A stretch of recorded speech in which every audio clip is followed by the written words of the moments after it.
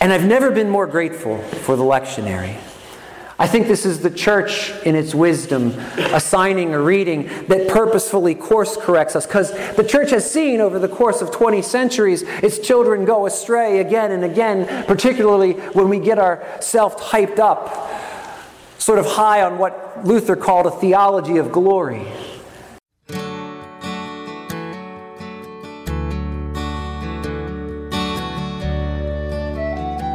You are listening to Holy Words from Holy Cross, the sermon podcast of Holy Cross Evangelical Lutheran Church in Nazareth, Pennsylvania. We hope you find these words a blessing in your daily walk with God.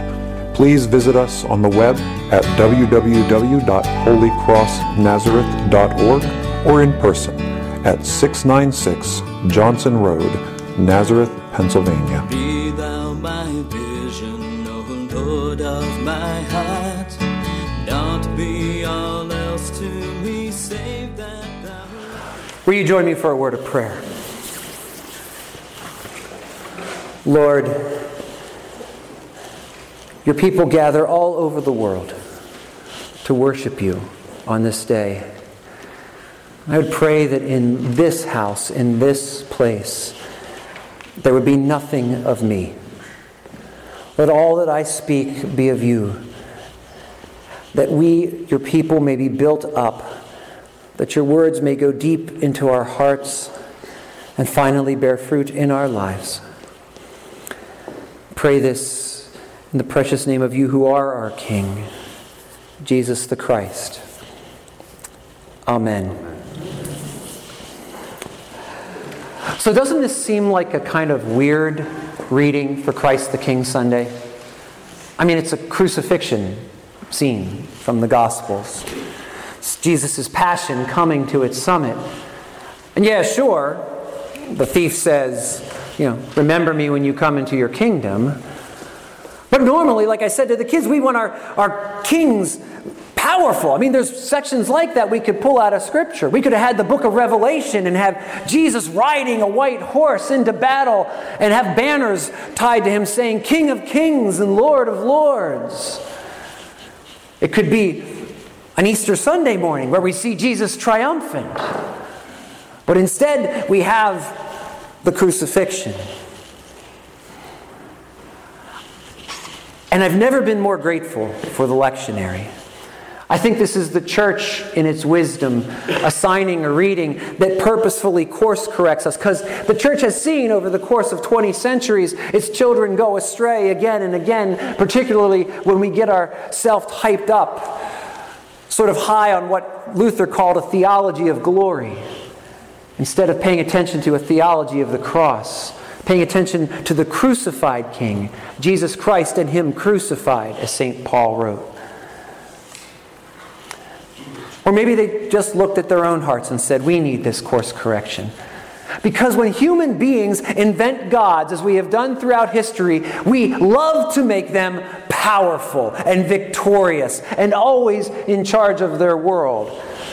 I think for a modern secular age, this is the obsession with superheroes. I think that's where that comes in.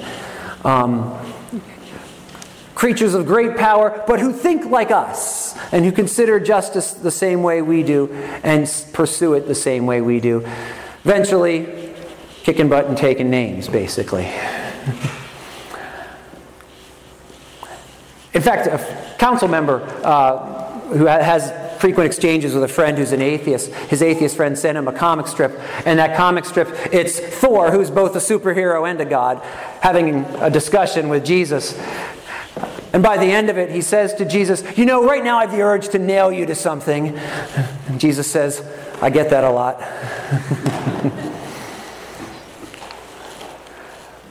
We humans invent gods who conquer the way we would conquer, who defeat evil the way we would defeat evil.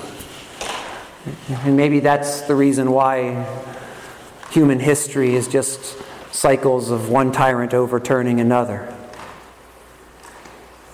But in Jesus Christ, God defeats evil in the most unimaginable way possible, unimaginable to our simple human brains. In Jesus Christ, God takes on the fullness of what it means to be a human being, all the burdens we bear. That's what the Christmas season's really about. It's God incarnate, God literally with flesh like ours. So that when the time came for him to die, something strange could happen. For you see, we by our sin purposefully transfer our citizenship from the kingdom of God, born as we are, children made in the image of God. We transfer our citizenship by our sin from God's kingdom to his enemy's kingdom.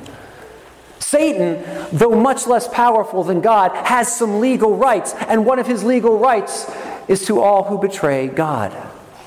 The wages of sin are death. Sin, death, and the devil are God's ancient enemies.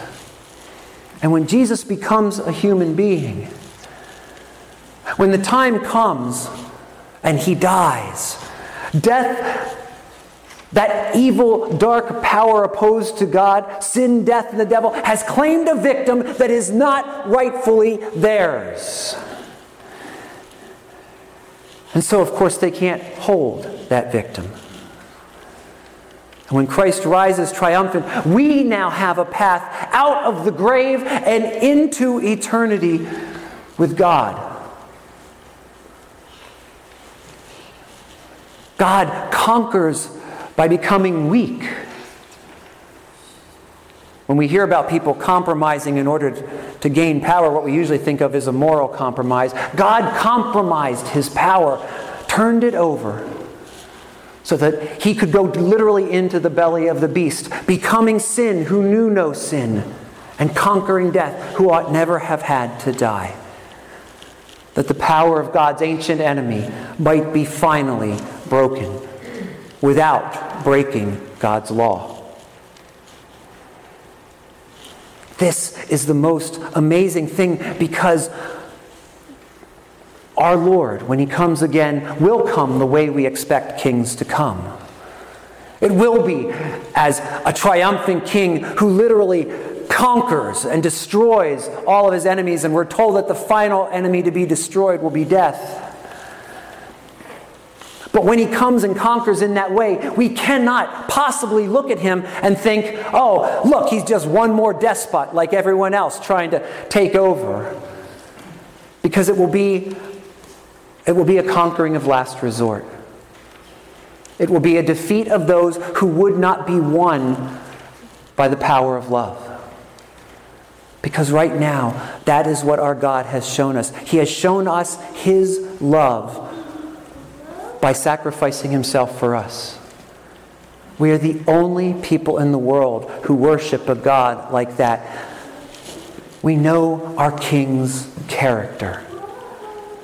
And that's what this story from the cross this day reminds us of. Who he is, not how much power he has. I'm going to end my sermon with a sports analogy. I don't often do this. But in baseball, the batter can purposely bunt the ball in such a way that the goal is for him to get tagged out, but the other goal is that the people on the bases already can advance. Does anybody know what that's called? Sacrifice. Do you know what it's called if there's someone on third? Squeeze play. Squeeze play. You're one ahead of me. Squeeze play. If the person on third is trying to steal home, do you know what it's called now? Suicide squeeze. It's called a suicide squeeze. Our Lord and King sacrificed himself so that we, who have always been trying to steal home, could come home legitimately. So that when we looked at him and say, Jesus, remember us in your kingdom, he could say to us, I tell you truly, today you will be with me in paradise. Will you join me for a word of prayer?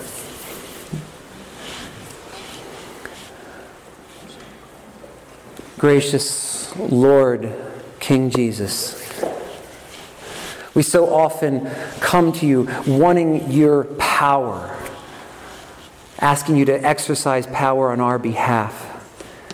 Today we thank you for who you are. For you've told us that you delay coming in power so that many might come to salvation, that we who might have turned away might turn back.